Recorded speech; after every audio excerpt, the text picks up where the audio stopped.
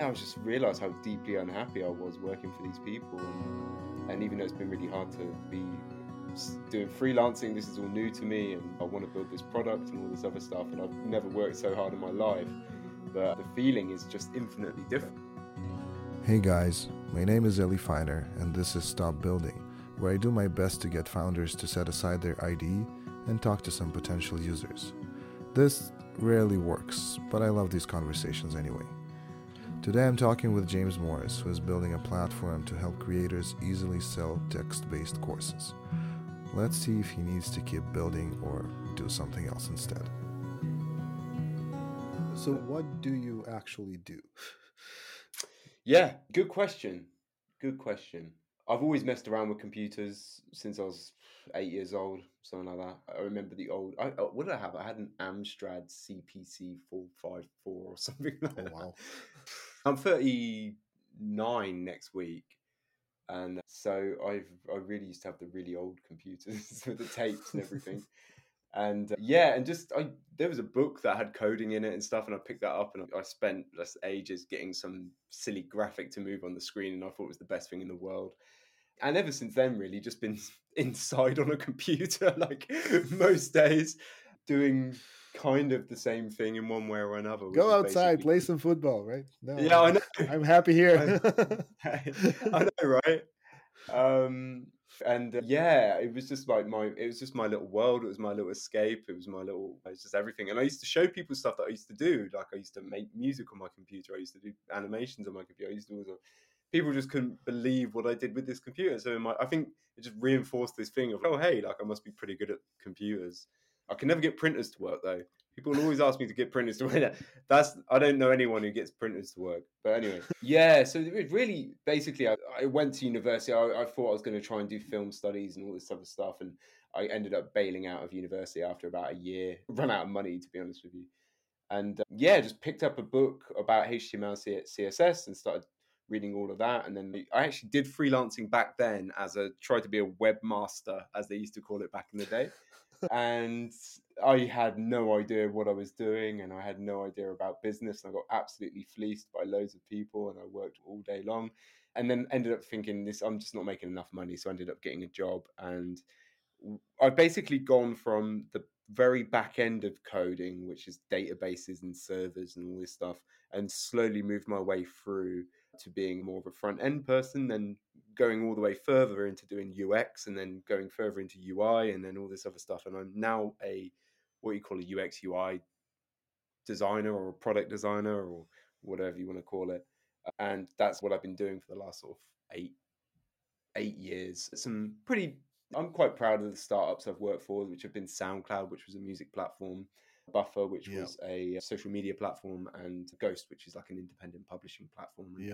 And as I was saying before, that was a big deal for me. I wanted to work for those companies. I really liked the products. But there was definitely a sense of status with it. I really was like, oh yeah, I've made it if I get to work with these people.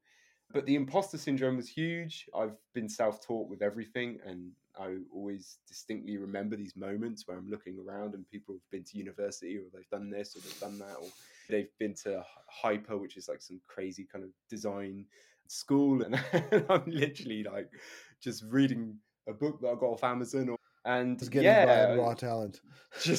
I don't even know talent, getting by the gift of gab. Maybe I could say the right things at the right time. You got something, right? Yeah, maybe. But I just like making shit, man. That's the thing. And I just like putting things together. And so I've got all of these skills of being able to code, being able to do bits of databases, being able to design things that look relatively nice, and all this other stuff. When you spend so much time in the industry, what they call these days full stack is that much fuller, right? There's a lot more in the stack. It's like in yours and in mine, right? It's like a skyscraper. Exactly. Yeah, my stack starts somewhere in the kind of debugging stuff in assembler and goes all the way through everything up to marketing and sales. And it's okay. That's quite a bit taller than what people usually think when they think, "Oh, I want a full stack developer." You said this before, didn't you? You moved into this marketing sort of. Yeah. No, really. I started coding when I was 11, and I started doing it semi-professionally, which means people started paying me money for it when I was 14 or 15. And I've been going since, so it's like what, like 25 years of coding. And 3 years ago, I had a little app that I really was passionate about. And I left my job and decided that I'm going to set aside all my coding and technical skills because I need to figure out how to market it. And of course, I failed miserably. And as I failed miserably, I realized this is actually quite complex. There are some fundamental principles to marketing which I didn't get. But over time and over a series of attempts and series of businesses, I'm kind of, oh, you know what? If you apply some engineering thinking and if you apply a little bit of first principles understanding to this whole vague world of marketing and sales, which is very full of tricks and hacks and quick Mm-hmm. get rich quick ideas. When you focus on some fundamental principles, you can actually get somewhere. So that's what I've been doing. And at some point, I realized that I actually seem to know more about this than the other people I'm talking to, even though Mm-hmm. I don't have 25 years in marketing. I just have 3. But I have a lot of years in the space in general. And yeah, so that's what I do now. I help people with their marketing and business and sales efforts. And that kind of leads me to ask you, because we started talking in DMs about what you're doing and how your freelancing is going and where you want to go with it. The simplest question with this is, what's your biggest hurdle right now, or your biggest challenge? Yeah. So being a product designer or UX UI designer, depending on how you look at it, and doing that for lots of other companies and stuff. Obviously, my default thing in my mind is that I would love to run one myself and see what it's like. Again, going back to the arrogant bastard thing, like oh, I'm sure I know how to do this better than these people. And then you realize that actually these people are really quite amazing, that they've managed to pull off something and they've got this business that works and they're hiring people, and it's actually massive props to them. And to be honest, I've always massively respected the bosses that I've worked for, because they're deep down, this stuff is hard. And like I say, it's like I can design something that looks nice and I can code something that looks nice, but definitely hitting a similar problem to what you were saying about where marketing is just a whole another world. And maybe back 10 years ago, maybe you could have built something and shared it, and maybe you could have made a bit of a splash easier back then, where not quite so much you build it and they will come. It was slightly different 10 years ago to what it is like now, where everyone and their dog with no code tools and AI now are going crazy. It's all well and good designing something that looks nice and works okay and it doesn't have too many bugs, but does anyone actually care? For a start, how, and not even that, like, how do you get it in front of enough people to start gaining traction? And I think, as you've seen me on Twitter, I'm trying to talk about various things. I'm trying to do, but like everything in my life, I am not massively laser focused. I end up being all over the place with things. So even now, as I stand, like I'm trying to build this MVP thing. I've got a friend of mine who's helping me out as well, part time, but he works full time, so he can't dedicate too much time to it. But I'm trying to build this product. I'm trying to launch or trying to build up a blog, and I'm trying to do freelancing, because if I don't do the freelancing, like this is all over. This whole thing, this whole experiment is over, and I'm back to work anyway. It's all of those things at the same time, and depending on what week it is, something gets a bit more attention than the other. And Yeah. in an ideal world, I would love to just focus on one. So yeah, it's the freelancing thing to me is, I wouldn't say a means to an end, because I do actually really enjoy working with people and being useful to people and providing a service. That is something that is actually just a satisfying thing to do, honest day's work sort of thing, and I actually do enjoy doing that. But that is purely really to make money to sustain myself and my wife, and so we don't become poor and homeless and I have to sell my computer. And so freelancing, yeah, good, always interested to find new clients and whatever, but that's fine, that's over there. So interesting. I just want to ask you a question about this because Yeah. those things are related.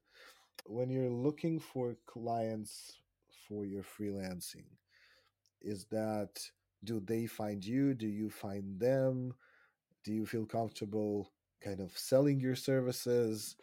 How does that Oh, flow for you? And it's just the reason I'm asking is this. Mm, In our indie hacker circles, we usually mm, talk about marketing. We usually talk about techniques that get us clients and customers and users at scale. mm, But everything always starts non-scalable.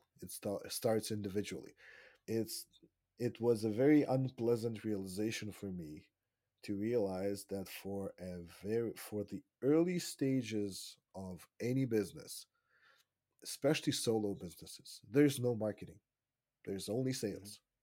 You mm, only ever have individual interactions with people, whether it's mm, online or in person or whatever, and you only ever convince one person at a time to try your MVP, to buy your $15 a mm, month SaaS, or to hire you as a consultant. And that's why these mm, things have similarities between them. And mm. the other thing that I notice is that online marketing and SEO, paid ads, becoming a social influencer, all these things, they are new and they're really context dependent. They work in a Mhm, certain way for a certain period of time online in for a few years and then everything changes.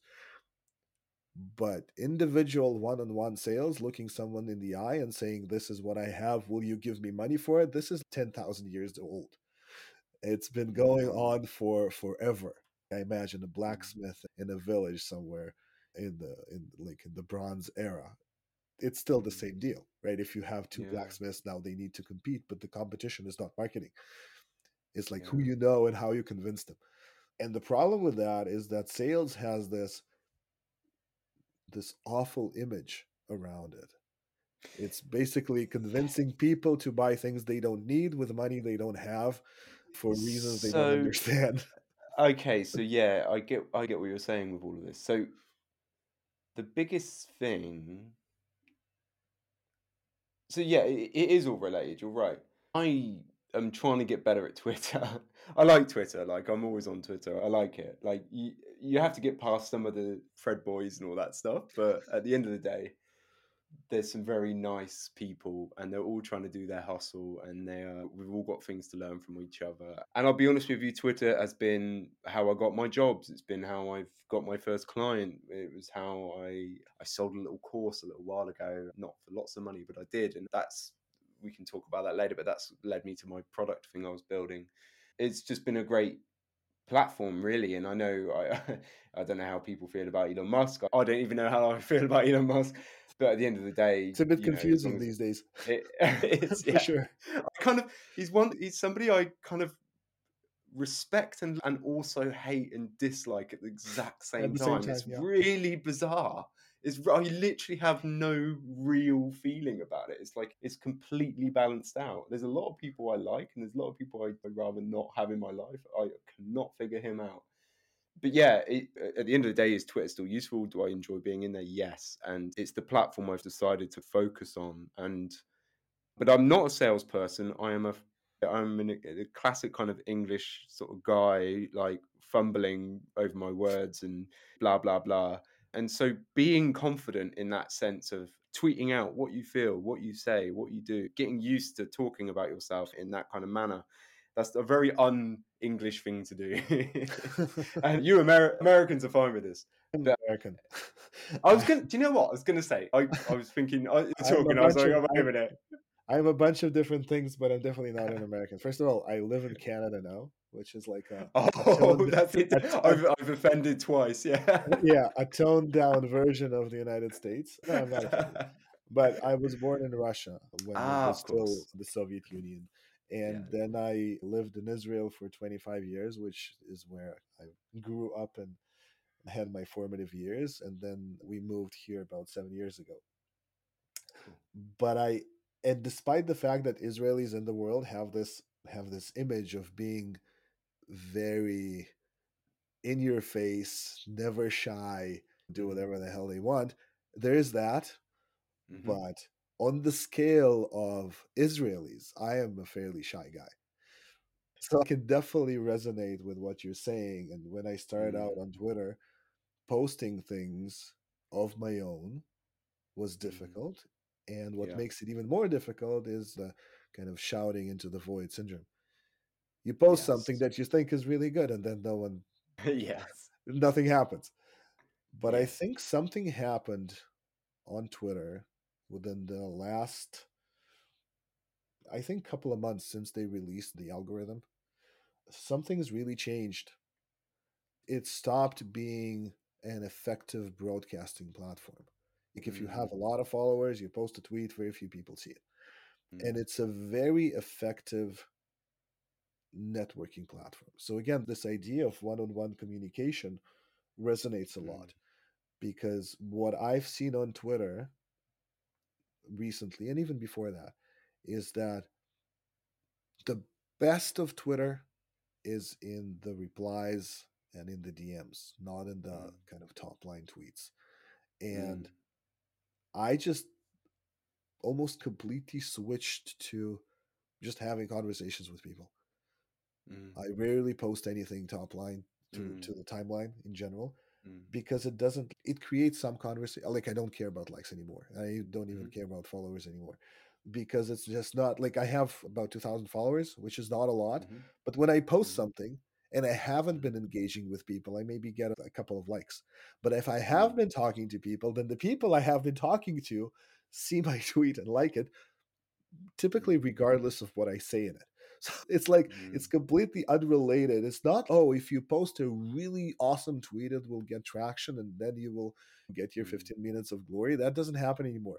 But if you mm, just talk to a bunch of people, then regardless of whether you become famous on Twitter or not, those connections are amazing.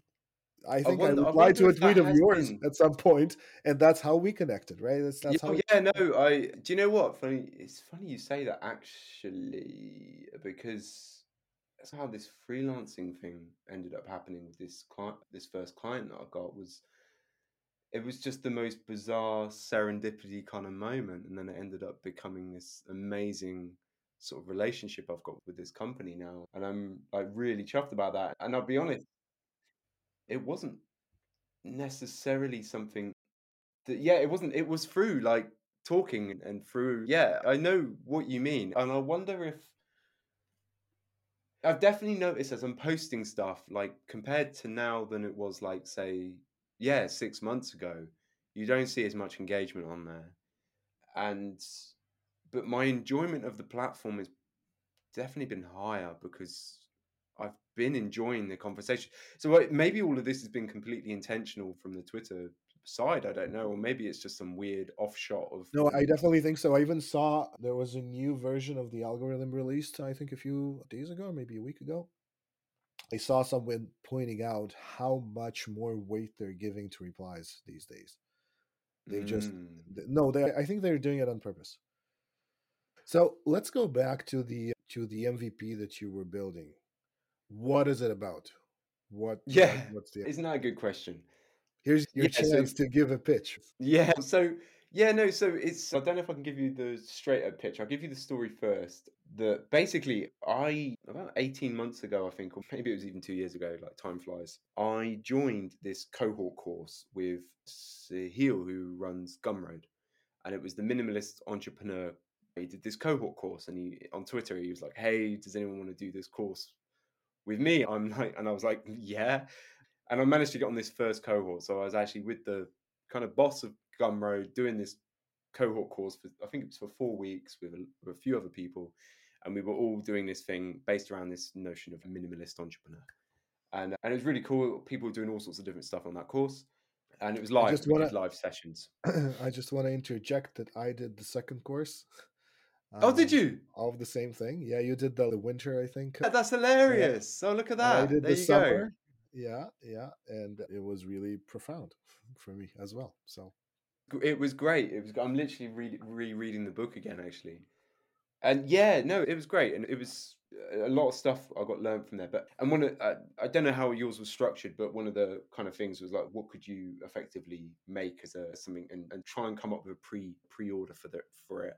What could you put together and try and see if you could sell before you even make it, right? And there's all these questions about who is your community and what could you do for people to help them out.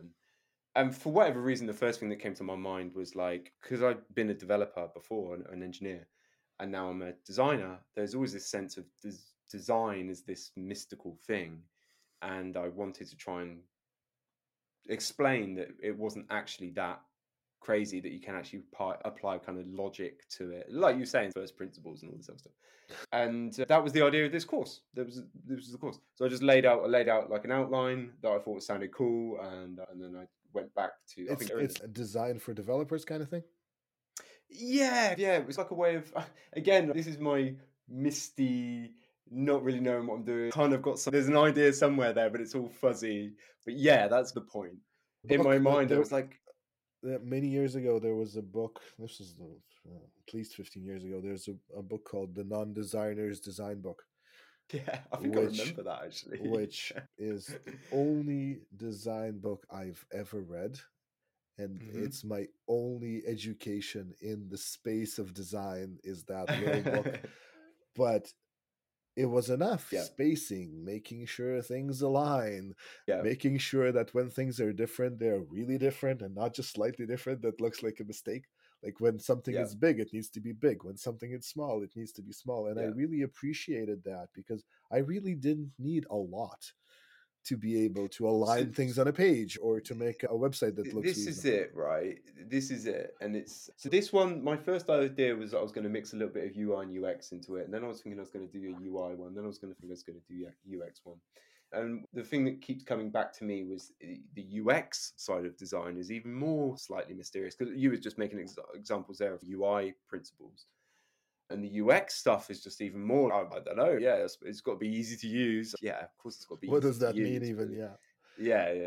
There's a lot of various things. And in my head, I boiled down these kind of 20 things. I was like, look, if you can have this in any app in the world, doesn't matter if it's mobile, doesn't matter if it's web, whatever, have these principles and you're already halfway there to creating something that's at least usable and good and solid. And that was the idea anyway, but I managed to get some pre-sales, and then I took a week off work and just spent like 7 days just like making this course. And the thing is, I was looking around for platforms on how to present the information, and I looked at Podia and I looked at Teachable and I looked at all these different things, and Podia was the kind of closest thing I was thinking that was good because it wasn't overly complicated. I didn't want to do some crazy cohort course. I didn't even really want any community around it. I didn't want any of this crazy stuff. So I was just quite surprised how hard it was to just be able to put effectively a series of articles together with some imagery and package that up as a sort of a digital interactive thing that uses the web as a medium and selling access to it in a way that looked nice, was easy to do, where I had relative control over the layout, etc. And I don't know, again, this goes back to the arrogant bastard thing. I don't know if it's because I'm an arrogant bastard, I don't know, whatever. I ended up building my own static course layout and everything, and website and everything, because I was just like getting so pissed off with the tools that were out there. It's the combination of being an arrogant bastard and having the skills to do it, to follow through. Yeah. You have a natural tendency and then you have the skills to follow through. Of course, you're going to build your own thing. Yeah. And it was ridiculous, right? Because I set myself this 7 days, but I spent half of that just building the website, and I focused less and less on the content. But anyway, I put it out on Twitter and everything, and I made a couple of grand out of it in 3 days, and I sold it through Gumroad as like the payment thing, and then it was a link through into my thing, and I just couldn't believe that feeling of I was waking up and I'd made like an extra $600. I think I charged it in dollars, I can't remember. And I was like, oh my God, I literally made money whilst I slept. And it's this whole money, thing that we were just talking about. When something like this happens, wait a second, I was told that money did not grow on trees, but here it is growing on trees. There's nothing. There's no correlation between your effort and the money you're making, right? You're working really hard and you're making nothing, and then you're not working at all and you're making a lot of money. It's crazy, right? And but just a combination of that feeling, the combination of I'm not some super duper designer dude person, like I'm just somebody who I felt like I had something to say. Looking back on it, I would have done the course content in a completely different way. It was all a bit fuddled. Didn't have a clear thing, whatever. But I always had this thing in the back of my mind. I was like, and funnily enough, actually, just to say, the best feedback I got from the course wasn't, oh yeah, great content. It was actually, oh, what did you use to build the course in, right? I was like, Oh, oh, well, nice. funny Interesting. funny you say that, right? Because they're like, oh, it looks really clean and nice. And funny you say that. So anyway, in the back of my mind, that was just in the back of my mind. And anyway, back in November last year, my mate, my really good friend who I met at Buffer, Dave, he reached out to me. He's like, I really want to build a product. If you could build any product, what would you build? And I was like, funny you say that. I just can't get this course creation thing out of my mind. And I don't want it to be like Podia. I don't want it to be like Teachable. I don't want it to be like the others. I think there's something in the middle. It's a little more than an article that you would share, and it's a little less than some elaborate community member driven course. It's like there's something there. And I think if we could add interactive elements to it and various other bits and really focus on it being sort of a smaller course creation tool, I think something's really cool there. It's a little more than an article, it's a little less than a book. It's something in the middle. And that's how this thing started. So this thing that we're building is called Convey, and it's web first. There's no sort of notion of PDFs or downloads or anything like that. And yeah, the last sort of couple of months, we've been just experimenting with what we think this thing is. I just want to interject here an observation. So the course that you built, which is the design for developers or whatever it is you want to call it, that thing had product market fit. Yeah. It was accidental, right? Because it arose out of your understanding of I have one foot in one area. Like I'm a designer and I'm a developer. I can bridge the gap. Mm-hmm. But it had product market fit, and we know this because it sold well. And I've had at least 6 experiences where I built something, it had product market fit, right? They offered something and it had product market fit, and people were like, yeah, this is cool, and I'll pay you money for it. And then for one reason or another, I kept looking for something more fundamental or more Mm-hmm. generic or more scalable or more whatever. And Mm-hmm. in my own personal search for that fundamental, scalable, generic kind of thing, which Mm-hmm. I thought if this has product market fit, the more generic, fundamental, bigger, wider, broader, more applicable thing will definitely have even more product market fit. But what Yeah. I realized painfully over and over again, that's not necessarily true. Mm. It's often the case where a very specific, narrow thing that you randomly landed on that has product market fit works, but even minor changes in pricing and how you talk about it and what it is and like how generic it is, how Mm. broad it is, suddenly, nope, no one's interested. It's a completely different thing. Mm. So I'm just the reason I wanted to say this is I'm noticing, and I think it's something that engineers just typically do. We're just Yeah. looking for the most generic, the most flexible, the most Yeah. conceptually beautiful solution we can. And we keep looking for it even after we land on something that is actually successful from a business point of view. So, because Yeah. we're used to thinking as engineers, we're used to thinking in terms of solutions to problems, right? And Mm. we used to think that generic is better than specific, and Yeah. abstract is better than concrete, and reusable is better than one time, and all these things that are so ingrained in how software engineers think and work. And we've been talking about this and doing this for years. And then you do Yeah. something really specific, really narrow, really niche. It succeeds, and naturally, as an engineer, let's expand, and then you expand, Yeah. and you end up and suddenly you're like, wait a second, so who's the audience for this? And then you start to rack your brain, and it doesn't work quite the same because it's a Yeah. completely you end up in a completely different type of business. So Yeah. go on. No, so really good point. So it's funny. So before about it must have been about 4 years ago, me and my friend Dave, when we worked at Buffer, we also came up with another product idea, which was called Method, and that actually got to I think it got to like number 3 on Product Hunt, I think. And it was a way of combining a calendar and your to-do list where you could actually block specific time off, because we were convinced that just having a to-do list wasn't enough. You had to actually assign some time to it. Now that's actually quite a common thing these days in apps, right? Yeah. But back then it actually wasn't. And when we showed it to people, when we launched it on Product Hunt and stuff, and it took me months to like get this coded, this thing, because I was doing it outside a full-time job as well. We actually got some really good interest in it, and people were asking how much it was, and like, yeah, we even got an investor sniffing around it and stuff. Yeah, And shut what up did and we take my do? money. Yeah, no, and then me and Dave were like, we've got to market this thing. We've got to market it. We've got to get it. Look at the interest, and we were like, are you interested in productivity? I was like, no, not really. I've got no idea what to talk about. I don't know. What do you do? Yeah, you put tasks in, and I don't know. We completely told ourselves this bizarre story that we had no idea what to do or talk about, whatever.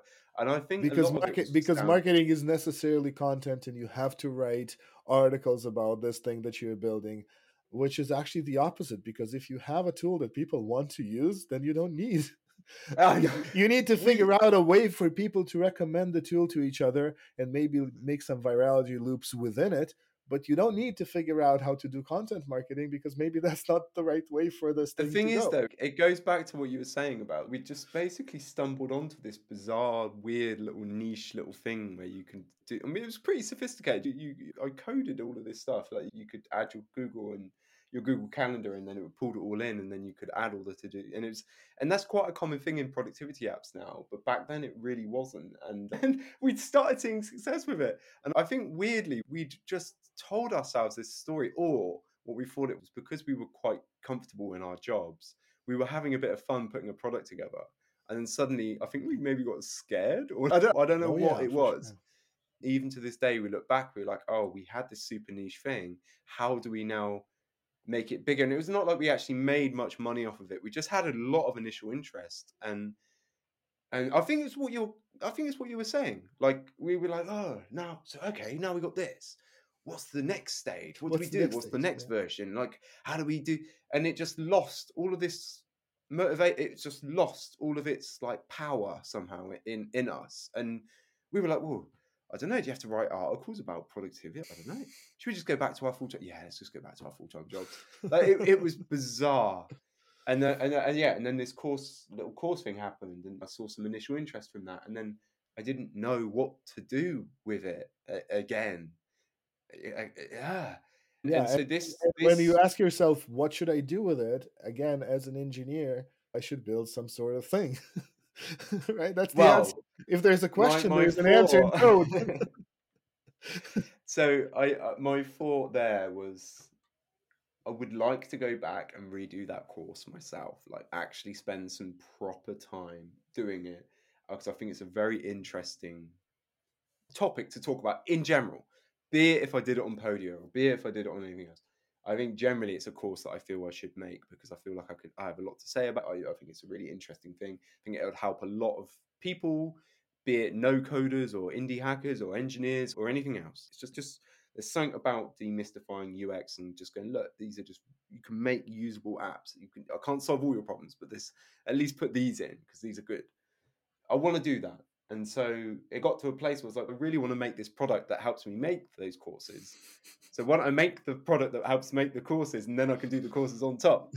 But again, it's now I'm talking about this stuff. It's all very much like the engineering mindset. I've refactored myself into a. Exactly. I don't know what I've done, but I feel really excited about the convey thing because the only thing that I'm struggling with is finding that niche. And That's really cool, because you found on two separate occasions you mm, randomly stumbled on niches for things you did that worked. And now you have a different situation where you basically have a solution looking for a problem, or a product looking for a a niche. little bit. A little Right. bit, It's like yeah. it's because you have a sense that there's, or you needed a course platform which was, like you said, more than an article but less than a full-blown course thing, Mhm, which kind of reminds me of the original Gumroad idea, which mhm. was, I want to put a link online and charge money from people to be able to access that. So it's a minified version of something that exists, and there's value to finding like an overserved type of customer. So Hmm. people who would like to make a course, they'd look at Podia and it's like, oh, this is a lot of work and a lot more intense than I had in mind. But obviously, the question is where you find people like that. Yeah, and that feeling that you just articulated there is that feeling. And I think me and my sort of co-founder, my friend Dave, I was talking about this the other day. I believe now, like the reason why I didn't do the Podia thing and the teachable thing and all that is for that very reason of it felt so heavy. It felt so fucking heavy. And I was like, I don't want to enter into this insane thing, like I have all this responsibility. I want to share what I want. I don't want it to be an art because it's not a newsletter. That's not what I'm sharing. I'm not sharing a news. That's a very different thing in my mind. I used to work for Ghost. I've got a blog on. It's a different mindset completely to what I'm thinking over here, which is it's a course that I want to wrap up in a bow, and it's an entity. It's a thing. It's a web first thing that I can sell and you can have access to and you can enjoy and it's a different thing but I want it to be light and I want it to be easy and I want it to be quick and I want it to be easy to update. I want it to be easy to I want to take out any design decision so it just looks great. It just looks great. You don't have to worry about any of that. Just worry about the content. That's all you have to Mhm. worry about. And so that's the kind of thing. It's almost like the part-time creator or something, or it's for people who the courses aren't their sole bread and butter, but they want to put something out. It's So engaging here's the people. thing: your incentive to build the course Mm, arose from you being on the Minimalist Entrepreneur course with Sahil, yeah. for which you paid quite a bit of money. If I remember correctly, it was not a cheap course. I think I got quite lucky with the first one. I think the second one was a bit more expensive, but yeah, Yeah. I think it was about seven. Mine was about $1,000. I think. Yeah. It's still it's not $100. It's like it requires a certain No. commitment. No. No. I'm just describing the experience to see where we can find Hmm. more people like that. This is a Hmm. situation where you've already committed time and money into a course that gently nudged you to think Hmm. about creating a course of your own, Yeah. right? So you were not randomly thinking or just having this idea of a course. You were within a structure, a fairly committed structure, that now that you have an idea of a course, you're actually accountable to do something with it. It Yeah. was more than an idea. And as an example of how committed you were, you took a week off from work to do that. Yes. That's like like this is not an evening a week for a couple of hours type of thing. You actually dove in And it was like seriously. 16-hour days as well. Yeah, it was Just- like it was a serious commitment. So here we have this potential client of yours or potential customer of yours who is at the same time deeply committed to creating a course while at the same time feeling off put by the complexity of Teachable and Podia. Now, you also said that about half of that week was for you to build the platform for the course yeah. and not the course itself. So, Yeah. the particular kind of person, if we're like, where are more Jameses like that? Like, Yeah. more Jameses like that are as likely to build a platform of their own as they are to use something that is simpler than Podia. And that's a common problem with scratching our own itch, Yeah, I know what you're saying. because Yeah. we scratch our own itch, A, because we have something itchy, but B, Hmm. because we really like to scratch itches. And when we're trying to figure out where can we find more people like us, because we thought this needs to exist, Yeah. right? And when we're thinking about where can I find more people like me, the answer is often, well, people like me prefer to build things themselves. And there's a Mhm. cool story about this, because the app that got me into this cycle of entrepreneurship was this stress relief app I wrote for myself. I found this technique and I really enjoyed it. And I like, this needs to be an app. I built an app and it really helped me regulate my emotions. And it really helped me. It was like faster and more effective than meditation. And I was really excited about it. And at one point, I posted on Hacker News, I wrote an app that cured my depression. And there were lots of comments. It was on the front page for a while, but there was one comment that really stuck with me. Someone says, "Oh, so I get it. So in order to heal from depression, you need to write your own app that heals you from depression." I was like, no, this is not true. This is like an awesome technique and an awesome idea. And how can you say this? I didn't write that comment, but that was my internal reaction. Like, how can you? This is so unpleasant to hear. But 3 years later, I'm like, yeah, that's.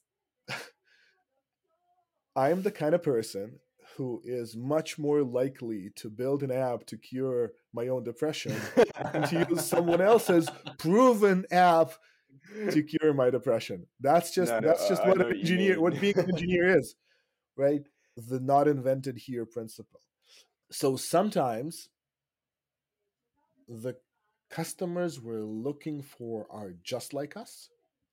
And I think in your case, that's not where you'll find them. No. Because the people who are just like you are just as likely to build a static website from scratch and spend 60% of their time on building the platform, and then 40% on building the content, because building things is just so exciting and invigorating.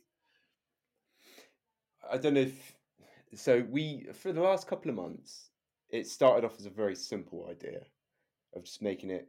Let's at least start with the idea of it being very easy and very fast to get your content in, play with it, edit, do all this stuff. So we spent quite a lot of time on the editor and stuff. And then you can publish and update it very quickly. And that was very inspired by the Ghost kind of feeling of it's very quick and easy to get your article there, publish it, and whatever, like Substack as well, right? And taking all of that kind of newslettery feeling and applying it to a course. And that was in my head, was like, that's a nice thing. There's all the tools I'm using are not really. And I'm very conscious of the fact that I'm now entering into this stage of trying. I've got this product and I'm trying to find a solution, trying to find the problem for it. But also, I can't get it out of my head. And it's okay. There's something here. I can smell it. Oh, there it is. It just needs. We say a solution looking for a problem, and it's a bit of a derogatory term. It like means you went off and built something. But I think that a better way to frame it is a solution seeking problem. We're not hoping for a problem to find us. No, there is an actual process we can follow to find the right problem, to find the right niche. It's not. It's like there are a few steps to go through. It's not like you sit with your product and you keep adding features and you hope that the problem will find you. That's probably not going to work. But you can take your solution and you can break it apart into what it does, which is basically the features. Then you can look at every one of these features and look at what kind of benefit does this feature provide. So you have the quick ability to edit, you have the stellar beautiful design that you don't need to tinker with. You also have the limitation that the design is probably not flexible. You're not designing it yourself. The benefit is that you don't need to design. The limitation is likely that you don't have a lot of control over the design. So that fits a certain type of people. So you take those features, you figure out the benefits and limitations of every feature. None of that is good or bad in its own right, just to have a sense. And then you look at these, and that's where kind of the magic happens. How do you combine these benefits? And what kind of person would this fit? Like, what kind of person would, for example, appreciate the ease of use of Ghost or Substack, right? And the mindset of publishing a newsletter, but would also like to publish a course, possibly based on the content they already published in the newsletter. Yes. Which kind of works in the same way and feels the same way and feels familiar and feels comfortable and is nicely designed. And then they can offer that course to their newsletter audience. And then when you think about it this way, it's interesting, Maybe the message here is not build a course. Maybe a message here is turn your newsletter into a course. Very good point. It's a very good point. One of the things, part of the reason why, another reason why I didn't like the tools that were out there, and it's not true for all of them, is that a lot of them are very much video based, right? So the video on your thing. And I've done courses like that, and some of them are very effective and some of them are not. Now, there are certain things that you can learn through video based courses that are just perfect for that. I would never change it. But there's other things where actually text-based, structured textual learning, where you've actually got images to go through and various bits at various stages. You've got sections and reference points and all this other stuff. There's other course content that actually that makes much more sense. And again, a big part of what I'm building has got actually nothing to do with video whatsoever. It's all based around text and imagery. And even actually, again, this is not MVP stuff, but in my mind in the future is like, we're not basing this around email. So it doesn't need to work in an email inbox. It feels like you're putting together a newsletter, but we're not constrained by that. So what if not only being able to include imagery, but what if it's like interactive elements that you could put in there? If somebody's doing a course around code, like actually there's some really interesting things we can do with that. We're not constrained by having it landing in an inbox somewhere, etc., etc. So using the web as a basis, like it's got nothing to do with PDF downloads or stuff like this. Is like using the web. It's easily readable, mobile, all this stuff. So anyway, yeah, going back to what you're saying, it makes a lot of sense what you're saying, because it was all very much inspired by that idea of newsletter type things. It's more than that, but it's not YouTube. Go on YouTube if you want to go and look at videos. It's not that either. I know that there's a whole group of people who enjoy learning in that fashion, in that text-based, web-based fashion. And there is a whole group of people who enjoy presenting their knowledge in text. Yes. Right? Because I'm a fumbling Englishman. I bought a nice camera. I sat in front of the camera. I tried to talk like I can't do it in front of a camera. But if I sit down and I've got a blank Word document in front of me, I can construct my thoughts and I can take some time and it can sound half coherent, right? Yeah. I enjoy it's harder, but I enjoy doing that than just sitting there in front of a camera and stuff. Again, that it takes this convey product down to another niche, because you might be able to upload bits of video maybe, but it's not based around it's not a video course, many more. Yeah. So when you're talking about this, you're talking about the experience of learning, right? But yes. the product market fit you're looking for is primarily for people who want to teach that way. Right? Yes. People who want to learn that way, that's like a one step removed. But your clients, your customers are going to be people who want to teach that way. And I think the point I want to make here is that people who want to teach that way are people who are already teaching that way.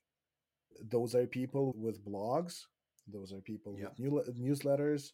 Those are possibly people on Twitter that post who tweet, educational, right? Who tweet, but whose intention is to teach. Not everybody's intention is to teach, but there are people whose intention is to teach, to put out content that teaches people. But thing is, everybody in this space struggles with monetization. Like people write news. So here's the basic idea: people write a newsletter. And even if it's popular, how do you monetize it? Well, you put links, right? You put affiliate links. That's the way to monetize it. But some people may feel uncomfortable about it. Some people may not be able, and these are conversations you'll need to have, but some people may not be able to make enough from it. And there's a bit of an icky feeling to that. It's like you're selling your audience, basically, if you're doing that. But you're not offering a product for a good price that people will buy and say thank you. You're shoving things down their throats. Even if it's really relevant and even if it's products that you really enjoy yourself, it's still advertisement, and not everybody enjoys that kind of thing.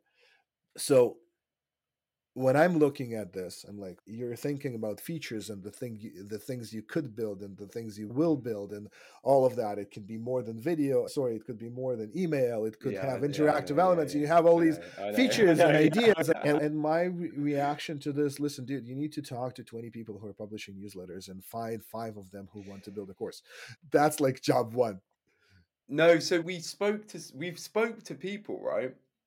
And so I don't know if you've been. Of course, I'm not expecting anyone to be following my tweets at all. But it was. We. This is exactly what happened. Like I had this idea, then we started building this thing, and then it was like, oh, what if it was this, and what if it was that? And we at one point it was like this LinkedIn bio thing, which had all this. It was crazy, right? And then literally about 2 or 3 weeks ago, me and Dave were just like, what the hell are we doing? He actually said to me, what are we doing here? I was like, I don't know. We just cut out loads of stuff. Like we just stripped it right back to the whole original point of this is a text-based, easy to publish, super fast, super nice, text-based, blah, blah, blah.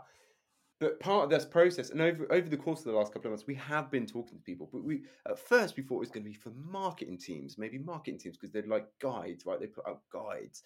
So maybe it's for marketing teams who are doing guides and they put out these PDFs. It's like, yeah, but this is better than a PDF because you can PDFs are shit too. Like, they don't read PDFs on mobile. Horrible. Like, put out something that's not, no, nothing, right? It just didn't make any sense for those people. And then we talked to freelance writers. Why did we speak to? We spoke to freelance writers because we thought, oh, they write, right? So they write. So maybe they want to put something nice together for their clients or something. And that's what we thought about that. Maybe it's going to be some sort of document maker thing or.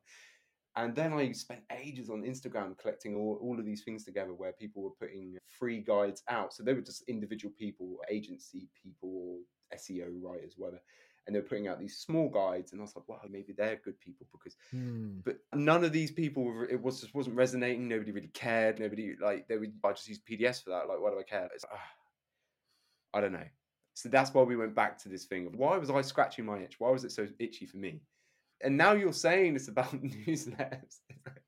It makes so much sense. And in a way, it's what it kind of always was meant to be about because I was at the time working for like a newsletter making company. Like, which inform your way of thinking and kind of frame your approach to this. Yeah. It's like a newsletter. It's like newsletter content, but it's a little more structured. Yeah. It's a little more like there's in a course, there's pacing, there's exercises. There's a beginning, middle, and end to it. Exactly, I think that's like a blog, a newsletter blog, and I love newsletter blogs. Don't get me wrong, and I'm doing one myself, and you're doing one.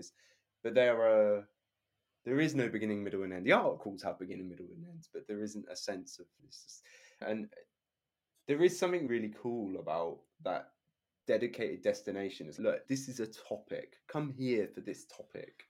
Enjoy the content at your leisure. Here it is. There's just something so nice about that. And it's a fair trade. It's like, here's how much I'm offering for it. And you get to have it. It's okay. This is a thing. Yeah. I like that. I like it. I like that thing. I haven't been able to get it out of my head, but yeah. The other thing that I think you could explore. Do you know who Kevan is? Kevan Chung? I don't know. Okay. He's fairly popular in the kind of indie hacker space. He has a course he just released that is called the Email Course Engine, I think. And I just bought a copy a week ago. What he teaches is how to build an email-based course that you would give out to your audience, and it would be a free course. This is the best lead magnet you may have. And he has a course that teaches you how to build an email course, a short one, like a 7-day email sequence with actions and tasks and a bunch of things and a bit of virality built in. And he is promoting this approach where if you have a good email course then that people share with their friends, then you can create an engine of growth for your audience. Yeah, I'll post a link to his course in the description. Yes, please. Yeah, for you and for anybody else.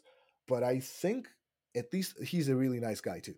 I think a conversation with him would be useful because these are parallel efforts. What you're doing and what he's doing, those are parallel efforts. I haven't gotten too far into the course. I don't know what kind of tech he's using for that. But it's possible that he noticed some of the same things that you noticed. The interesting thing is that the way what he's teaching to do is how to create a text-based course. Right? It's not a video course, it's a text-based course that it gets delivered to your email every day, but maybe there is some crossover between the email delivery and having, like you said, a web first space for the course. There may be, I don't know, right? But there's something there. There's some crossover there. I think it might be interesting to explore. But again, just from hearing you talk about this, the idea of turning your newsletter into a course or offer a course to your readers or something along these lines feels like a very nice fit. And if it's like, there's a rule of thumb that I use. If you talk to 10 people of the same kind, you talk to 10 people with newsletters and say newsletters that have like over 50 issues, like they've been doing this for a while. You talk to 10 people and you ask them about their monetization challenges. You ask them about info products. You ask them about them. You don't talk about what you're building. You ask them about their experience with newsletters, and you use your experience working for Ghost, knowing so much about how newsletters work and what kind of features exist, like the whole thing. You talk about this, you will find a problem that needs solving. It might not be exactly the problem that you want to solve. It might be adjacent, but you will. The weirdest thing about all of this, I've read some tweets about this the other day. I can't remember who posted it. It's like, I'm a product designer, right? And like for the last 8 years, I've worked with product design. I've had, especially in SoundCloud, we used to have dedicated UX researchers who actually set up entire studios where we had user testers coming in and all this sort of stuff. We had access to people, like all this stuff. Ever since most of my career over the last 10 years, the idea of user testing, asking questions, doing interviews, standard stuff, right? Let's be honest, right? But when it comes to building your own product, I don't know why. all of this flies out of the window, and it is completely bizarre. And that's I don't know the arrogant bastard syndrome. Yeah, exactly. I don't know if it just comes back. No, I know there's something here. I don't need to talk to anyone about this. It's bizarre. It's totally bizarre. Everything you say makes total sense, and I think my friend Dave calls it like, we're in the fog at the moment. We need to clear the fog, right? We're wandering around like it was a nice sunny day, and now everything's just. We need to.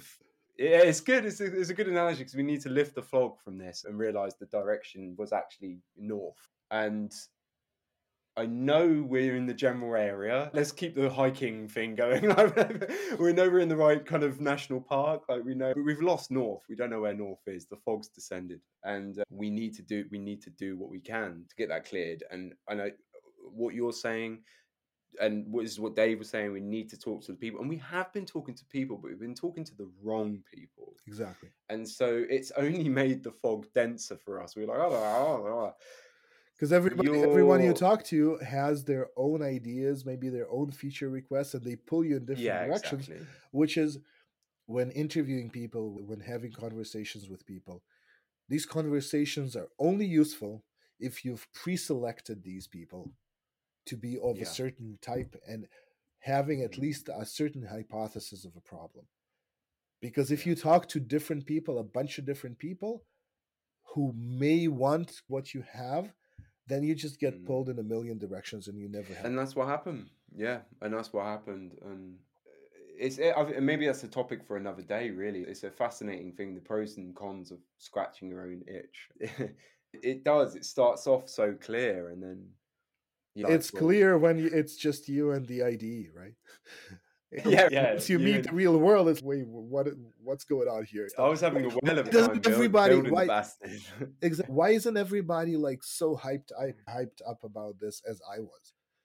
Like, why is it not just clicking? And there are so many stories where it seems like someone scratched their itch and then went out to the market and it immediately took off and it just worked. And the problem is, we only hear about the stories where it worked. We never hear about the stories where it didn't, which are probably 1,000 times more prevalent than the ones where it did work. Yep.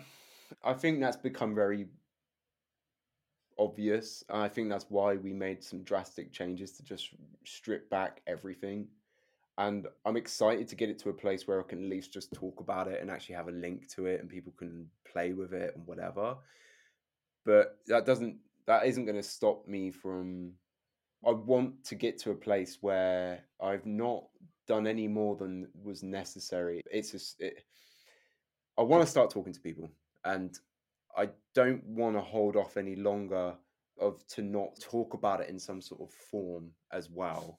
And so I want to kind of balance that a little bit where I'm not just going off for another 3 months. Again, not actually having anyone playing with it at all. Just that seems really bad. And stripping it back, I think, was the best idea. That's really helped clear the fog a little bit. And you talking about the newsletter thing, yeah, that's really interesting.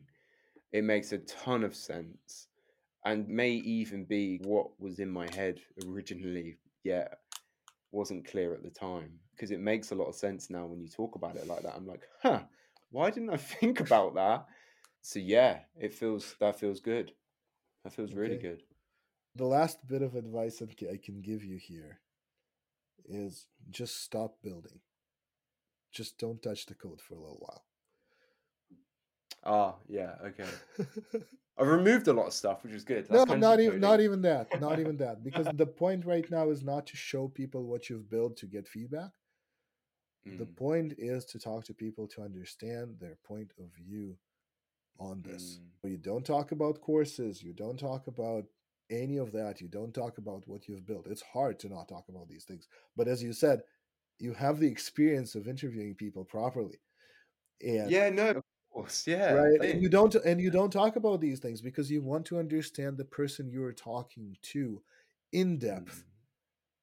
Like my rule of thumb is like you listen for half an hour at the very least before you mention anything about your product. And by the time you get to a point you mention anything about your product or what you're even trying to resolve, you frame that in a way that matches what they've been talking about. Yeah. And then it still may not land well, but at least it's a real attempt. Thank you for listening. If you want to be a guest on the show and talk through the problems you're facing with your business, you can send me a message on Twitter @FinerEllie. My DMs are always open. And if you need something a bit deeper than a single conversation on the show, I do one-on-one consulting and we can talk about this too. See you next time.